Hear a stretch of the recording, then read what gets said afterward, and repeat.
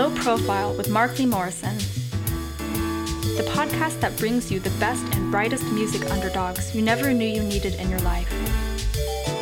Today's episode finds Mark Lee in Claremont, California, where he sat and talked with Henry Barnes of Amps for Christ.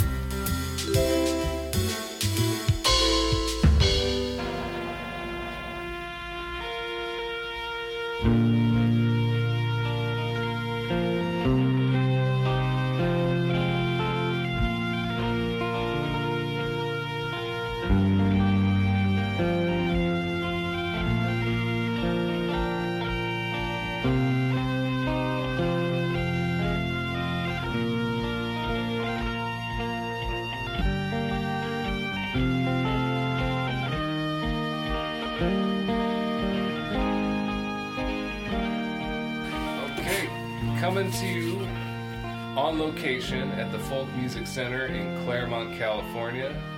This is Low Profile with Mark Lee, yours truly, and I am joined today by a musician named Henry Barnes of the project Amps for Christ. And I've been listening to Amps for Christ for a little over a couple of decades, I guess, and I'm honored to be in your presence. Henry, welcome. Or, I guess... Yes. Yeah, well, hi, hello. This is where I work, so I'm welcoming you, too. Yeah. Welcome to the Folk Music Center, everybody. We're in one of the teaching rooms, which we made a couple of little ones in the back. This building was built in the 20s, early 20s. Might have even been like... I've seen a picture of the bank down the street in 1913, and there was a little spot where this building is, so it's really, really old bricks we're talking to here. And I started working here back in 2002, and it's been a really great, hate to use the term great run, a ride. But it's been fun. It's been a lot of fun. And in 2004, I was working here, and I made a record. I finished a record called "The People at Large," and I sent it up to Olympia because I'd been going up to Olympia with Man is the Bastard for years. And after Man is the Bastard, I started doing Amps for Christ, and because I've been writing that on all my amps, in Man is the Bastard, you can see there's pictures of the old days where you can see Amps for Christ on the amps. I'd already started it, and I was thinking of a name. At first it was going to be, there was a wheat mold in the Midwest, and I was working at the Suncrest Bakery, which I think me and Mark are going to go down and visit in a minute. Sounds fun. Where Eric Wood worked, and I worked, and a bunch of musicians worked there over the years. Eric Wood he was your counterpart in Man is the Bastard? And Bastard Noise, yeah, we started that together. Okay. He was in Pillsbury Hardcore and Neanderthal too. And so he's kind of a badass. And I got him a job. He worked there after I did, and I trained him. And the day that he was hired, he walked towards the back door. I looked out the window. I saw the new guy, which I had just met. Well, I knew him from like around town. I'd see him at coffee bars and stuff. And he had in his paw test pressings for fighting music, Neanderthal fighting music. He had the test pressings for that in his hand as he walked towards the back door for me to train him to bake all the baked goods. And so that's how we kind of started out. And then they were looking for a guitar player, and they had two members, and just him and the drummer, Joel Connell. And he liked noise. Even then I was kind of noisy, and he liked it, so I was hired. And we were called Charred Remains at first because we hadn't thought of a name, and then it was like, oh, okay. And we would stay up late baking baked goods for the populace of Claremont and thinking of like how man was treating the earth. And the environmental issues were really big on my thing back then. I mean, I was like Chicken Little. The sky is falling. And I was one of those people. And so that's how man is the bastard came about, as man against nature. That's what it means. That's the intent of the name was about man versus nature. Anyway, those were the days. And so you branded all your amps for Christ. Is that like, I'm just picturing that's like your sort of like a brand name for your equipment that you made? It was, yeah. Yeah, okay. And it was just because I don't like right-wing Christianity is not my book at all. I like the idea of Christ's love over Christ being hateful in any way. Uh-huh. And I find the right wing hateful. Yeah, it's... So that's not my trip at all. But I do respect the name of Christ, and I am a Christian. And that's what it's about. It's not a joke. But I don't want to be... I found the most Christ-like people that I met in the hardcore scene were devil worshippers. People who looked black and evil, tattoos everywhere, ripped up skin, mean looking people, and with bloody album covers, etc. Mm-hmm. I found them to be the nicest people I'd ever met. Right. You're not gonna walk around like that and being judgmental of others, I guess. It was kind of an eye-opener, yeah. Yeah. But that's where the name... And at the time, there was Iconochrist, and there was all kinds of references in the hardcore scene to Christ in names. And lots of them were jokes. Sure. And some of them weren't jokes. Yeah, I wasn't sure what to think when I first discovered your music, the Amps for Christ music. Having grown up in an evangelical household myself. Wow. You know what I'm talking about then. Yeah, I know exactly what you're talking about. Yeah. But I was just, I was really intrigued by sort of the variety of just the different sounds you pulled into. The first album I heard was called The Beggar's Garden. And I couldn't identify a lot of the instruments on there. Reading the liner notes, I guess you built a lot of different like oscillators and things like that. One thing, we were listening to some of your records on the way down here to California in the van, and I remarked to my wife about how you could make any instrument sound like bagpipes. Yeah, well, that goes way back to when I was in high school.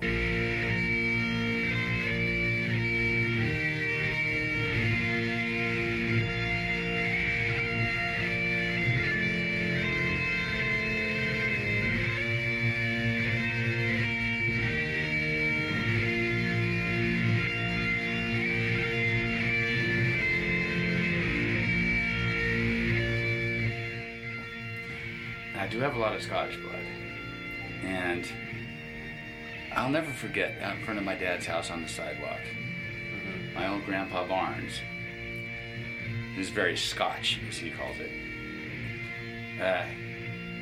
I had sent him some like distorted guitars where I was trying to sound like bagpipes when I was 15, and he said, "Why do you want to make your guitar sound like bagpipes?" And I was like, I didn't know what to tell him, this. And I've never changed. I mean, I'm still into that whole deal. Closest thing I ever got to bagpipes, actual sounding like bagpipes without actually blowing on one, was the Hammond chord organ, S6, from the 50s, tube organ.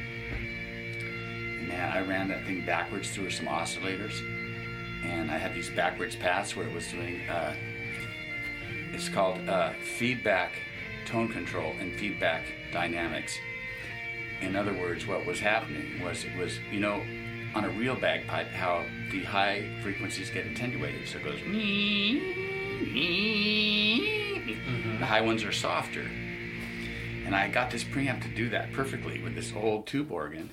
And I got them tuned up well enough where it would do it. And it's a monophonic, which means it only plays the highest note you're hitting. And you can hold other notes and let go. And it increases the math of the keyboard because then with one finger you can play 2 notes on and off. You let go and it's another note. You push down, it's 1 note. So with each finger you're playing 2 notes instead of 1, like a regular keyboard. So it makes it more like a wind instrument. And man, I got it to sound like bagpipes. I actually fooled people. They thought it was bagpipes, you know. On the beginning of the, it's on the beginning of the Plains of Alluvial cassette that was just a couple of years ago re-released on vinyl by Waterwing Records in Portland. My old friend Alex Yuzimov, who did a 7-inch split with Answer Christ back in the day called, and his thing was called Yalopaz back then with a J. Yeah. And so we did this split back then, and we've been friends ever since. Or before that, we were friends because when he was a kid, he used to watch Man as a Bastard in Orange County, and he was into electronics. And I had these preamps and oscillators, you know, blasting with hardcore. That was my thing. I was kind of too lazy to play guitar, so no, I wasn't too lazy, but I was into these. I had discovered oscillators just by accident because I was in this band called The Dull in the 80s. Okay. And You'll play a clip of The Dull, they had this song. Their biggest hit was this on this comp called "I Hate the Motorcyclist." I hate the motorcyclists, the grimy and the loud. I hate the motorcyclists. I don't want to see them around. Yeah, and so I was making preamps back then, and what it was I was just trying to get the bagpipes. I was overdriving one into another. It's like when you put pedals together, but it was all with tubes. And I was making it for this guy in The Dull. And what would happen was that once you got the gain up really high and you were running one 12x7 into another, then it would get really too noisy. As I'm sure most people know, it gets really noisy and uncontrollable completely. So any kind of little variation in the power supply or anything like that causes oscillations. And so one night I was in this industrial park with a twin reverb on 10. There was no one around.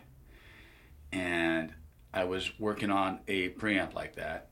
And I was playing a cassette of the Chieftains actually through this oscillator into a twin reverb on 10. Okay. In this industrial park. And it sounded absolutely amazing. And then it started oscillating and it started to, Paddy Maloney's pipes, Julian bagpipes, it started doing these octave divisions and arpeggios off of the pipes. And I was like, oh my God, that sounds amazing. I'm going to put a switch on that. You know, so I found out what I did. I put a switch on it.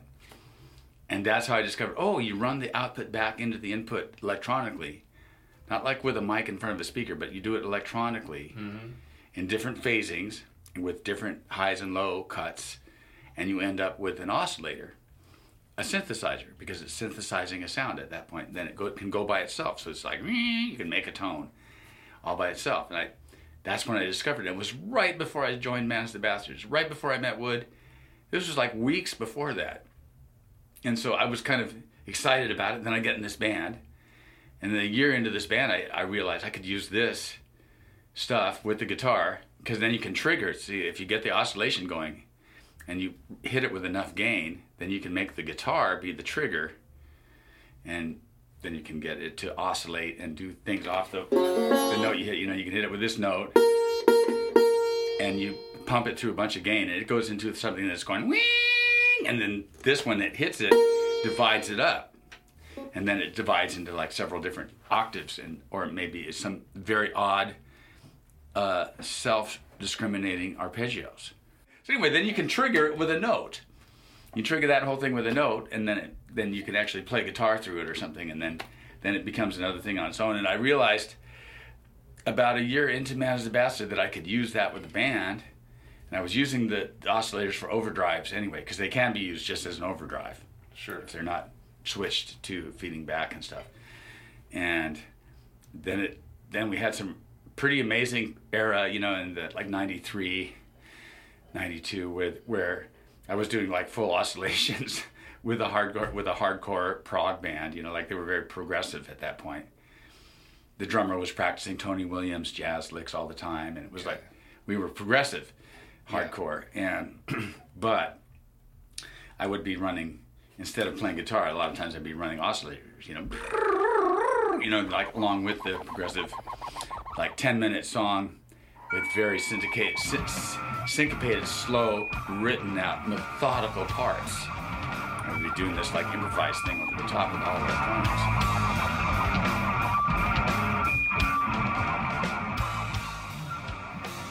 And it wasn't too long after that everything in my life changed. I split up with my girlfriend. I moved out of the house. I left Man as a Bastard. Everything, it was like one of those flippers, when you flip. Everything's clean slate. Clean slate. You wake up the next day and you're not in the same situation at all that you were before. And then I was thinking, well, there's this wheat mold in the Midwest called vomit toxin. And we got this letter from our wheat supply company at the bakery, at Suncrust Bakery, where we all worked. And it said, due to the mold, vomit toxin, your price is going to go up like $12 a bag. And I was like, vomit toxin? That's a great name for a band, man. Maybe that's what I'll be. I'll be fine. It's so a real. How did that go? It's a real thing. I made one cassette. I made a bunch of, but before anything ever actually came out as vomit toxin, I had thought about it more, and I'd looked at all my amps and seen the Amps for Christ written on there. I'll be Amps for Christ, and I'm going to be. Well, it's kind of a weird thing to have your name have Christ in it and not be right-wing religious, because you're going to have everybody ask you, what does it mean? What you're in this hardcore band, you're sure you're not, you don't fit the mold. Mm-hmm. And so I've been asked about that a lot, and it really boils down to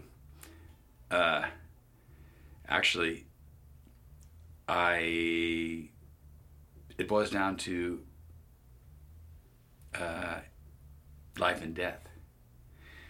And that is Jesus saying, if you're embarrassed of me in front of men, I will be embarrassed of you in front of the Father, in front of God.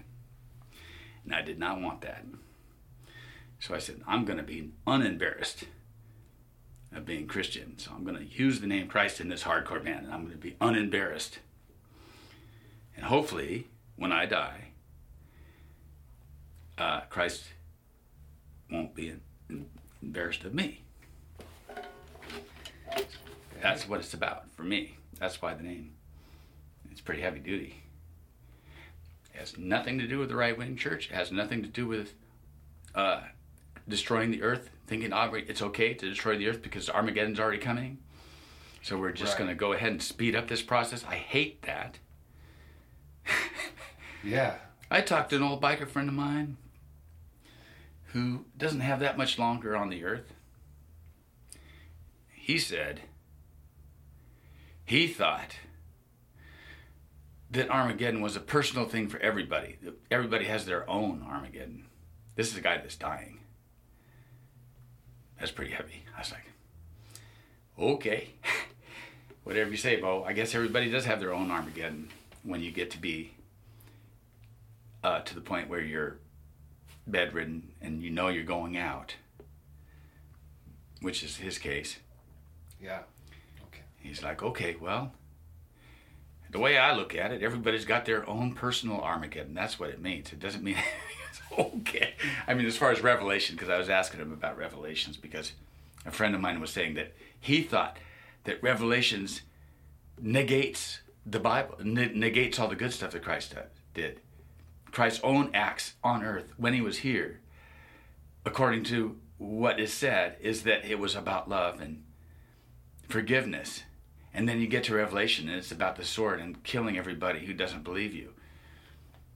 And so he's like, okay, well, that kind of negates that. It's like, is that stuck in later by some other philosophy people, people that believe in a completely different hateful philosophy, put Revelations in at the end? That's his opinion, okay? This is a friend of mine's opinion. Mm-hmm. And so he got me thinking about it. So that's why I asked Bo about it. I said, well, hey, the old biker dude. I said, he's got an old Harley trike in storage he likes. I said, well, what do you think about Revelations? He said, well, Armageddon, I think that's a personal thing. I think everybody has their own personal Armageddon. Okay. Thank you, Bo.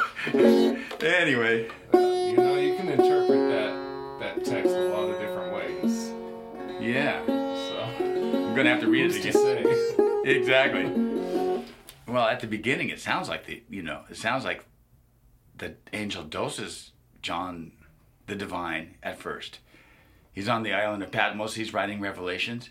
The angel comes to him and gives him a wafer so that he can see these things. He takes the wafer, eats the wafer, and then he trips out. It's almost like he's getting dosed. I mean, if you read it carefully, it's at the very beginning of Revelation. It looks like he's getting dosed by the angel with a wafer. That always kind of like tripped me out a little bit. Like, okay, is John the Divine getting dosed here? Lay down, my dear sister. Don't you lay and take your rest. Won't you lay your head down upon your Savior's breast? So I have a lot of weird inventions. Yeah, I have some amps that I build and guitars that I build and sitars. I build sitars. This is a banjo that has a buzzing bridge on it. You notice it sounds kind of sitar-ish. Sure does. That's because it has what's called a Jawari bridge. In Indian, they call that Jawari when the string What's is. that made of? It's just maple Okay. with a bone top, and like if you see sitars, there's always that white square. Sure. That's There's what one right there. There's a sitar Yeah, and 3 see feet that away from me. See that white square thing? Yeah. That's the Jawari bridge. So that's what causes the zing. It's like buzzing. It's like a buzzing on itself.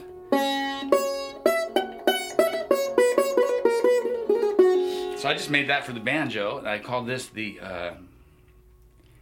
Surbanjar. Hey. Like sitar half. Yeah. I agree.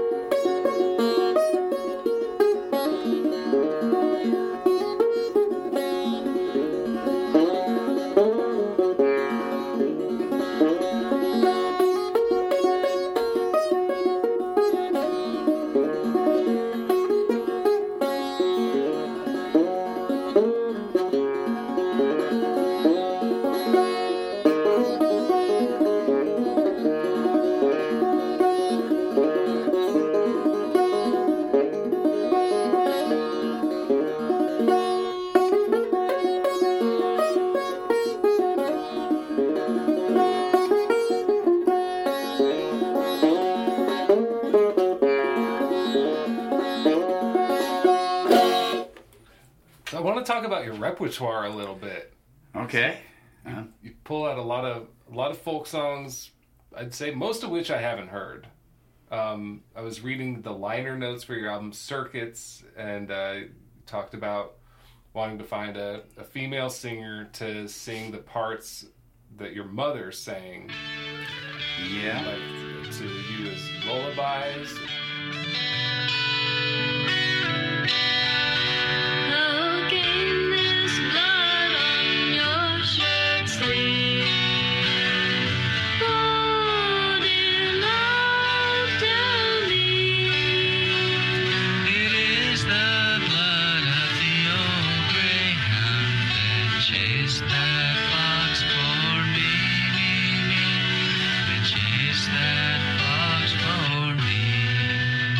It's a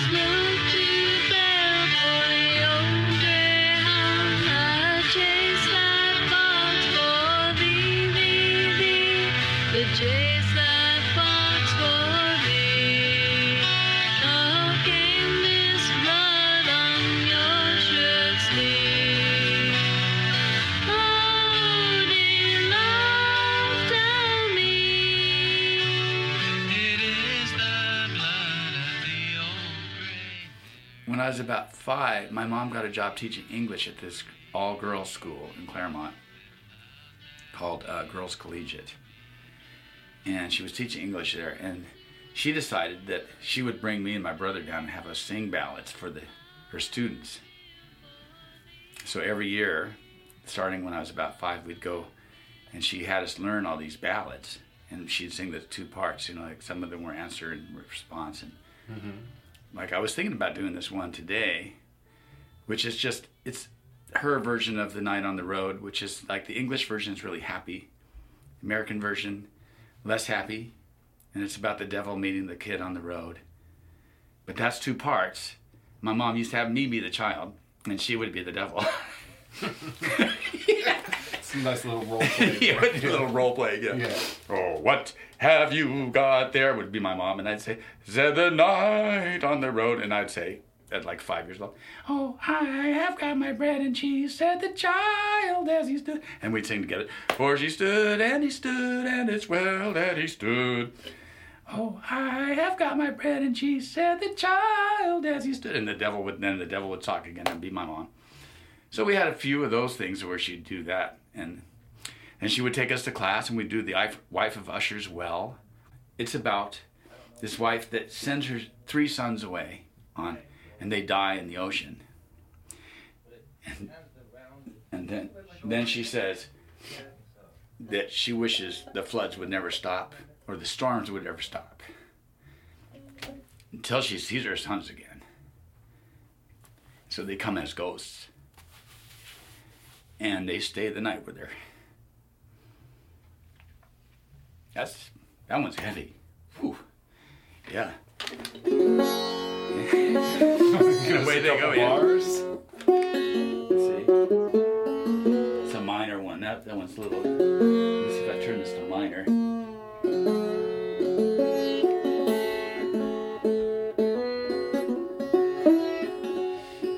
There lived at Usher's Well, and the wealthy wife was she. She had 3 stout and stalwart sons, and she sent them o'er the sea. They'd not been gone a week from her, a week but barely 3, when word came to that stalwart wife that her sons she'd never see. Oh, I wish the wind would never cease, nor fashes from the flood, till my 3 sons come home to me in earthly flesh and blood. Anyway, then they come home and they visit her, and then they finally tell her that they're pushing up daisies. And yeah, it's a pretty heavy song. Yeah. For a 5-year-old. Still gets to me. This stuff really gets to me. I guess it comes across in my music. I guess I'm pretty emotional about it. Especially the old stuff like that. Stuff I learned when I was that young. Yeah, you carry that stuff with you. I do. Yeah. It's like maybe I'm not Asperger-y about it or anything. Maybe a little bit. I don't know. But yeah, it's very connected. And so then I started getting into more Celtic music when I was 18. And I went and visited my mother in Maine, and she'd moved out there to take care of her mom. And I stole a cassette from her. She'd made off vinyl record. She'd made this like mixed cassette of all her favorite Celtic bands. And it was on this shelf. And I'd only seen her like once in 10 years. And I just grabbed it. And I got back to California and I started playing all the songs on it and stuff. And it was like, there was all this, she was into all the, like the Planksty and the Bothy Band and like all the early, and the De Danann and the early 70s Celtic bands from Ireland and Scotland and England, like the Steel Ice Band. And they were kind of like, that kind of stuff was on this cassette. And so there's her favorites. And then some more traditional stuff like Gene Redpath and stuff were on this cassette. So, and I thought it was magical. I having a time and leisure, I spent a vacant hour at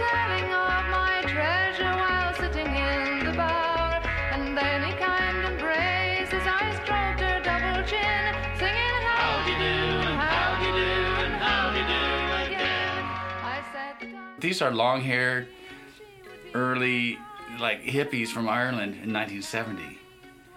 And they're doing their thing, and it's more like Cream or something like that, you know. These are their counterpart in the Celtic thing, and they're great.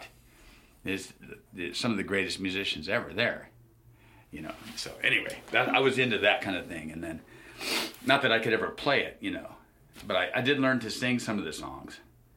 And so yeah, I started out on guitar, and I actually got in a band when I was in 3rd grade, and we did Clementine, the Red River Valley, Drunken Sailor, What Shall We Do with a Drunken Sailor? That might have been a little prophetic. We had some songs like that. I remember one of the guys' names was Robert Flagg. I don't know what happened to these two guys, but we had this little band when I was in 3rd grade. And I took some folk lessons from one of my mom's friends and learned like the basic chords, A, E, and D and stuff. And, you know, it just, so I started pretty early. And by the time I was 14 in high school, I joined up with stage band, the jazz band at Claremont High School. And nobody else joined up that year, so I made it. Otherwise, I probably wouldn't have, you know. So, you know any jazz? No. Know how to read music? No. Welcome well, aboard. yeah, come on in. You know, you're the guitar player of this jazz band. So I had to learn how to read chord charts and figure out what ninth chords were, stuff like that. The guy was totally cool that ran it. His name was Gary Ida, and he let me just play by ear basically for 3 years and ditch all my other classes too. I ended up just kind of hiding out in the music department, and this Japanese trumpet player turned band leader, Gary Ida at Claremont High School, just let me do it. He saw me every day. I'd come there and hide out in the music department. And in the morning, the marching band would go out. They'd come back and they'd put all their stuff away. They all knew me. Oh, there's Henry, hanging out in here as usual. And then they'd put all their stuff away. And then it would be time for orchestra. And orchestra would take all their stuff out and play. And I would be sitting in the corner. And then after orchestra was lunch.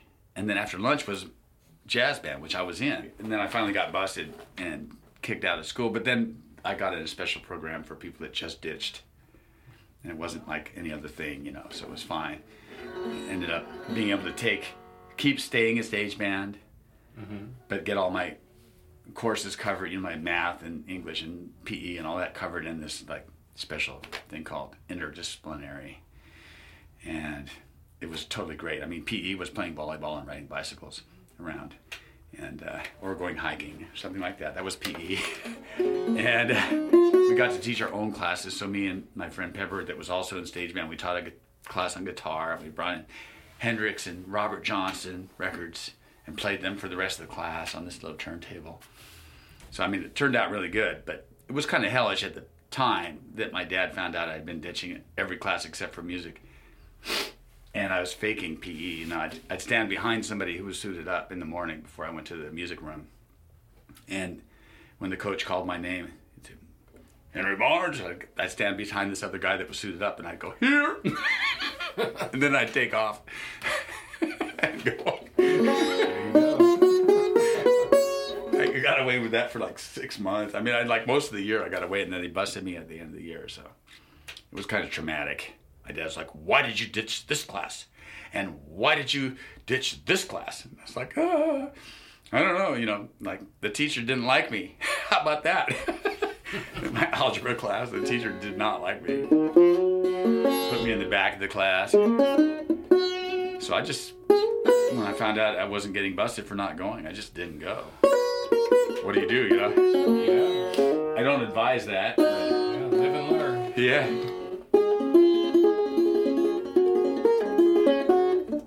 So recently, in 2015, Peter Harper, who was working here at the time, goes, hey, Henry, there's this girl and this guy out here. They want to talk to you. So I go out there, and it's Carrie and Dylan from Gun Outfit. And they're all, oh, man, you know, we're recording, and we really like Amps for Christ. We like what you do, and we're wondering if you would play sitar on the song that we're recording. So I was like, yeah, sure. They just came here and found you? Yeah. And so then I said, oh, sure. And then they said, well, where's a good place to go hiking? And I said, well, you go a couple blocks that way, and then you go straight up into the foothills. It winds up, and there's this place called Johnson's Pasture north of Claremont. This is like a hiking area. It's beautiful. And I said, yeah, go up there. So they turned around and went up there. And then I felt guilty about not going. Because they came in on Sunday. I wasn't actually supposed to be working. It was kind of like today. It was a Sunday. I wasn't actually working. But and I didn't feel like going hiking that day because I stayed up late. But then I felt guilty about it. So I followed them up, and I went up and I saw the Washington plates on this beat up ass van. And I parked, and then I went up to the next hill, and I could see them like about a mile away on this peak of this little hill. And I decided, that's too far. I'm not going to go try to catch up with them, So I turned around at home, but I started calling it Gun Outfit Point ever since. That little peak, I call it Gun Outfit Point. Oh, nice. And so then I went and recorded with them some sitar stuff. Sight unseen, you hadn't heard their... They gave me a record that day. They gave you a record. Oh, okay. Yeah. Yeah. They gave me Hard Coming Down. Yeah. And I went and spun it, and I was like, wow, that's very weird stuff, very psychedelic. I didn't know what to think of it. But the next thing you know, I was recording with them. And then after that, they're like, well, the record's out, the new record's out. And so would you like to go on tour with us? So I basically started being in two bands. And I've been to Europe twice with them. And they've been all over to New York. We've been to the Northwest a lot. And I really got to know Olympia, which I love, because they're from Olympia. Yeah, Dylan used to be my roommate once upon a time. Yeah. So, we'd go to Old School Pizza, and they just walk behind the counter and start making a pizza. And I was like, oh, what kind of a town is this? This is amazing, Oh, yeah. And it's really fun to go to Olympia with them because they know everybody. Yeah. So that's the latest things I've been having with Answer Christ. And, about half the shows I do with Gun Outfit, it'll be Answer Christ as well. I've seen you do that, the solo performance. They do a solo thing, and then they play too. And then we play. Usually about 10 minutes? Yeah, about 10 minutes, something like that. I go out in a flurry of everyone goes, God, I played at the Press about 3 weeks ago with Ahmed Wasif from the Folk Implosion guy, and with Guy Blakesley from the Entrance Band. And I opened, and that was pretty fun. When I did the Blaze of Glory thing, go out with I turned the amps off, and the vacuum tubes actually drain themselves. So it goes, they do their own patterns where I stand and point at the amp, and I go, hey, okay. Behold, the amp is going to do its own thing. And as the vacuum tubes, electrons flow out of the vacuum, the amp will go off. And then and that'll be the end of it. Everyone's it leaves everyone kind of wanting more. And that's the whole idea, Yeah, no, it's a good tactic. But then you go on to, continue to do your shit that you do as a member of Gun Outfit. Right. And play slide and stuff. It really, it really adds a lot of flavor to their sound that they've already, they've been building for a while. Well, the thing about Dylan is, his songs are deep. It's true. He kind of empathizes a lot with people. He wrote a song about the fires, for instance, when we were driving up to play with Woods, and we were driving up north, and Big Sur was on fire.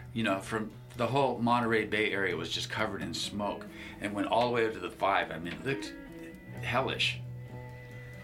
And so Dylan wrote a song about that, and it's a beautiful song, and you could tell he was empathizing with the people that live there. I want to live in a different way. I want to die in a different way. It was about those fires. I want to live in a different way. It's time to renegotiate. So I really totally dig his songwriting. So it's been a real, like, it's an honor and a pleasure to play with Gun Outfit. It really is. And with that, I'd like to play maybe a little slide. I'd love to hear that. I do that with those guys. So this here is a 1937.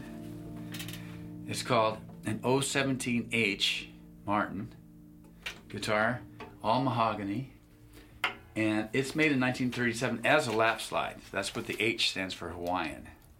So most of these were converted to regular guitars. People would be like, "Oh, what's this? You know, let's bring the thing down, put frets in it, put a new fretboard." But this one's been left natural, and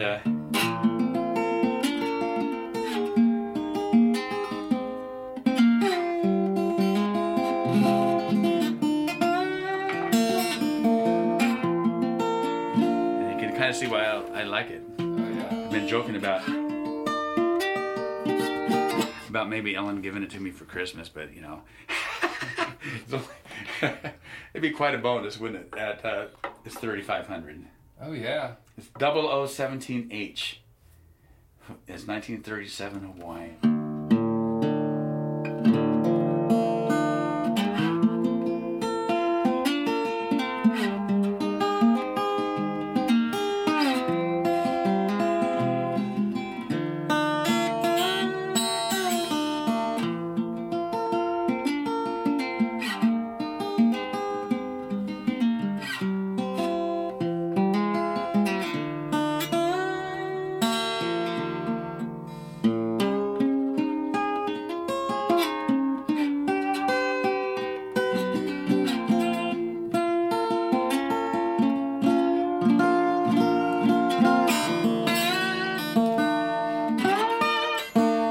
Good thimble. This is a thimble. Yeah, you can play sixths, sevenths, major and minor thirds, wherever you want to, in any key that you want to with the thimble. So I ordered some stainless steel, and then I make these bars that clip onto your finger like that. Yeah, that's beautiful. And then, then it frees this finger up. You don't have to hold it. But you still have the muting with your pinky. You're still muting behind it. But when you play lap slide, you have to be able to mute behind the bar. Because if you just play normal, there's no mute. It sounds good, but you hear the residual notes of the when there's no muting. When you mute, then it's controlled notes. So you have to be able to mute. So that's why it's on the third finger. Pinky's for muting, and the ring, and then the index finger gets the thimble. So when did you start doing that, the thimble trick? Man, it's just developed over time. It was like, at first I decided I was just using bars, and I was holding them with my thumb like this, with no, but I would run into the shoulder of the slide.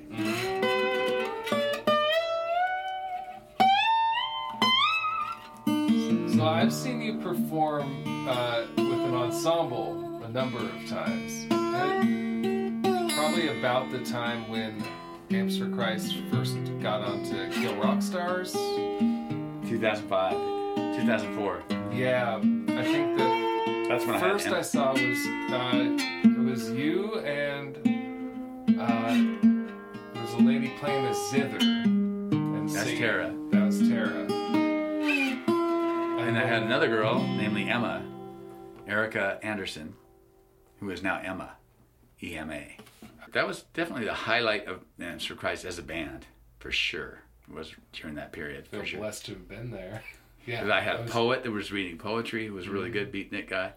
I had 5 or 6 people on stage? 5 or 6 people in the band, yeah. I had Joel Connell playing from Man's Ambassador playing tablas, and I had Kenyon playing bass. I mean, I had like really great musicians on bass, tabla, and then I had Emma playing guitar, me playing guitar, and I had Tara playing. It's called the Yangqin. It's the great grandparent of the hammered dulcimer. It's the Chinese version, but it has a lot more strings.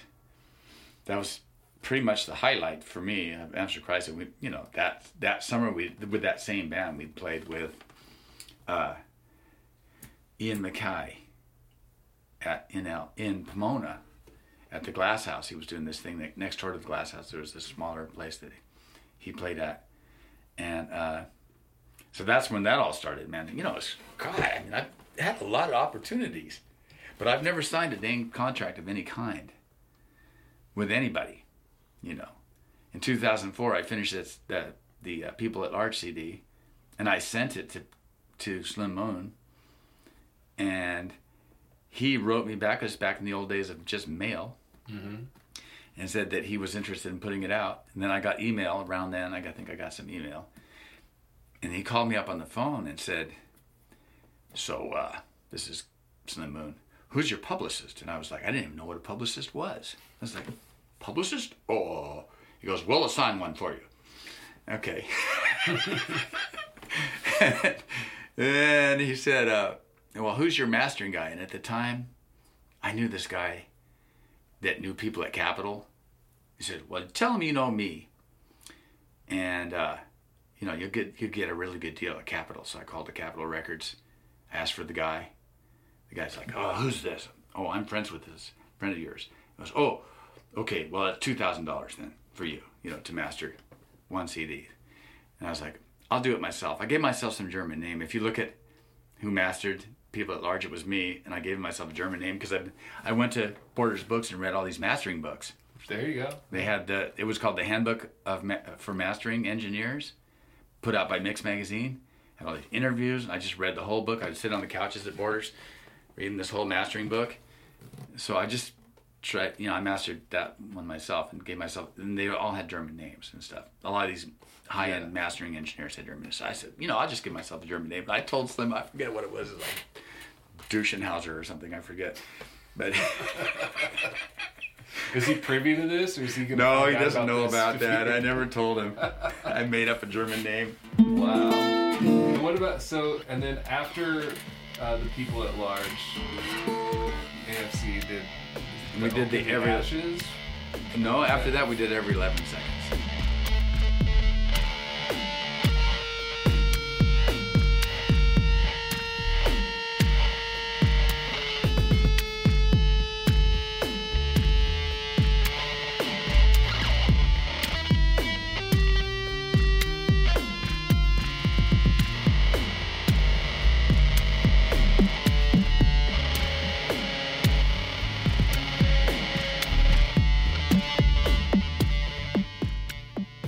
Oak in the Ashes was before People at Large. Slightly before. That was with Shrimper, who I did my last record with. And he's across the street right now. That's Dennis from Shrimper Records. And, he is the number 2 man other than the owner of Rhino Records. And he's been there since the 80s. And he was putting out, he put out the Mountain Goats, put out Buckethead. He put out AFC's first cassette release, The Plains of Louisville. He was releasing cassettes. It all started really with Shrimper, and it still is with Shrimper. I went to Slim and did those 2 records, and then after that, I did probably just a bunch of splits and stuff with people, and haven't really done that many full lengths. Then I did one with Shrimper, the Canyons, Cars and Crows. I did that in 2013 or 14 with Shrimper, and of course Dennis is wanting me to do more. Of course, he wants to do more records. Of course. Is that the last LP? That's the last full official LP. Yeah. Although I have lots and lots of material. I have a whole unreleased albums just because I've been weird lately, and I wasn't into the digital format that much. And I have this one called The Golden Mean. It was a full-length record with me and this kind of techno guy named Franz. And I was always trying to get him to be noisy and less techno. Mm-hmm. He's on every 11 seconds. So that real techno stuff, that's him. Okay. And so we have a whole record we did together that never got released. And there's some really good stuff on there. It's called The Golden Mean, someday. And I wouldn't complain if you shared a song for us to play on it. Really? Yeah. That's up to you. The Desert, My Friend, is one of the songs. We're going out to the desert, my friend. Going riding in the desert, my friend. In search of a rose blossoming with twilight. Off to the river's end, we're going riding in the desert, my friends. We're going riding in the desert, my friend. In search of a rose blossoming with twilight. Off to the river's end. Even in the shadow of the mound, we'll never suffer from a spirit chill drown. I can see the oasis filled with a gracious drop of the water of life. Drop of the water of life. Drop of the water of life. With a band of friends by my side, I have nothing to fear. In the desert night, I'm on a quest to find my vision. Together we'll make the right decision. So far away from the city lights, I'll forget disappointments of modern life. You can come along if you're willing. Forget what you know about formal living. Going out in the desert, my friend. Anyway, it goes like that. It's a really good song. Gonna be in Claremont for a few days, or? Oh, I reckon maybe like another hour or two. Okay. Well, Hey, let's go to Suncrest. Yeah, let's do it. All right. Check it out.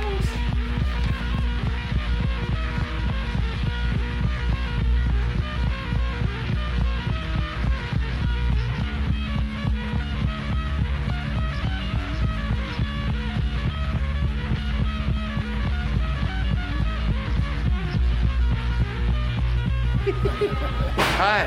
How are you? Good. How are you doing? I'm good. How are you? Get ready for the holidays? Yeah. Want a coffee? Wow, that sounds great. 2 small coffees. Okay, what kind did you want to do?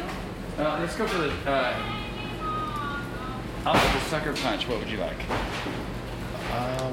Yeah, I'll have the same. I'll take cream. Yeah. I'll take cream too.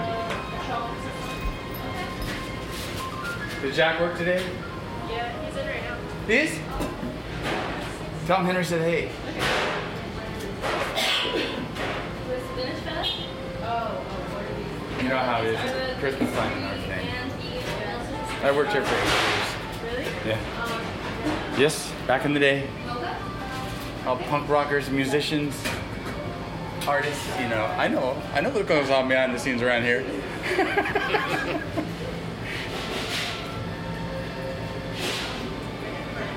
All right, well, before we go out, officially, Henry, thank you so much for doing this show. Thanks, Mark. Marky? Markley? Markley. Okay. Yeah. Thank you, Markley. I'm really happy to do it, and we'll do it again. Yeah, we'll see you in the future. I'll see you in freaking Olympia. I want to go back up there so bad. It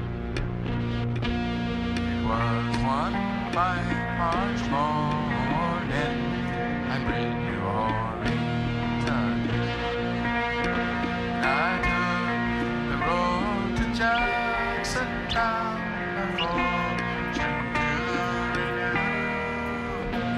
I cursed a foreign body, no credit could I give, which the heart long and cold, the lips of long tree. I stand on board of a railroad car beneath the morning sun, and I rode the runs till evening, and I lay down again. All strangers and no friends to me, till the dawn closed within, and I fell in love.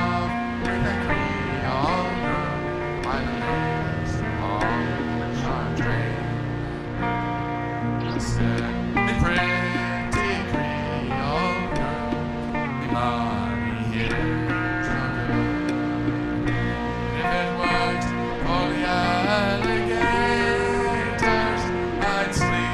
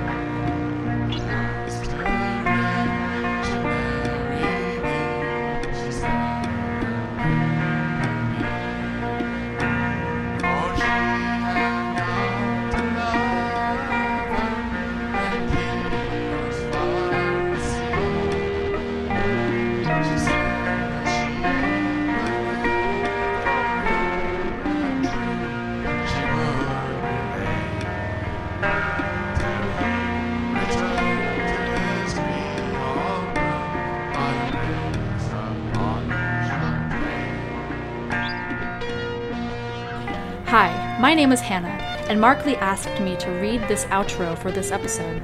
If you are enjoying Low Profile and would like to help support the show, you can visit lowprofilepodcast.com and click on the Patreon link. Any donation of any size will help with the out-of-pocket costs that a project like this is subject to. Also, be sure to subscribe and give it a 5-star rating and review. Thanks for listening and have a blessed day.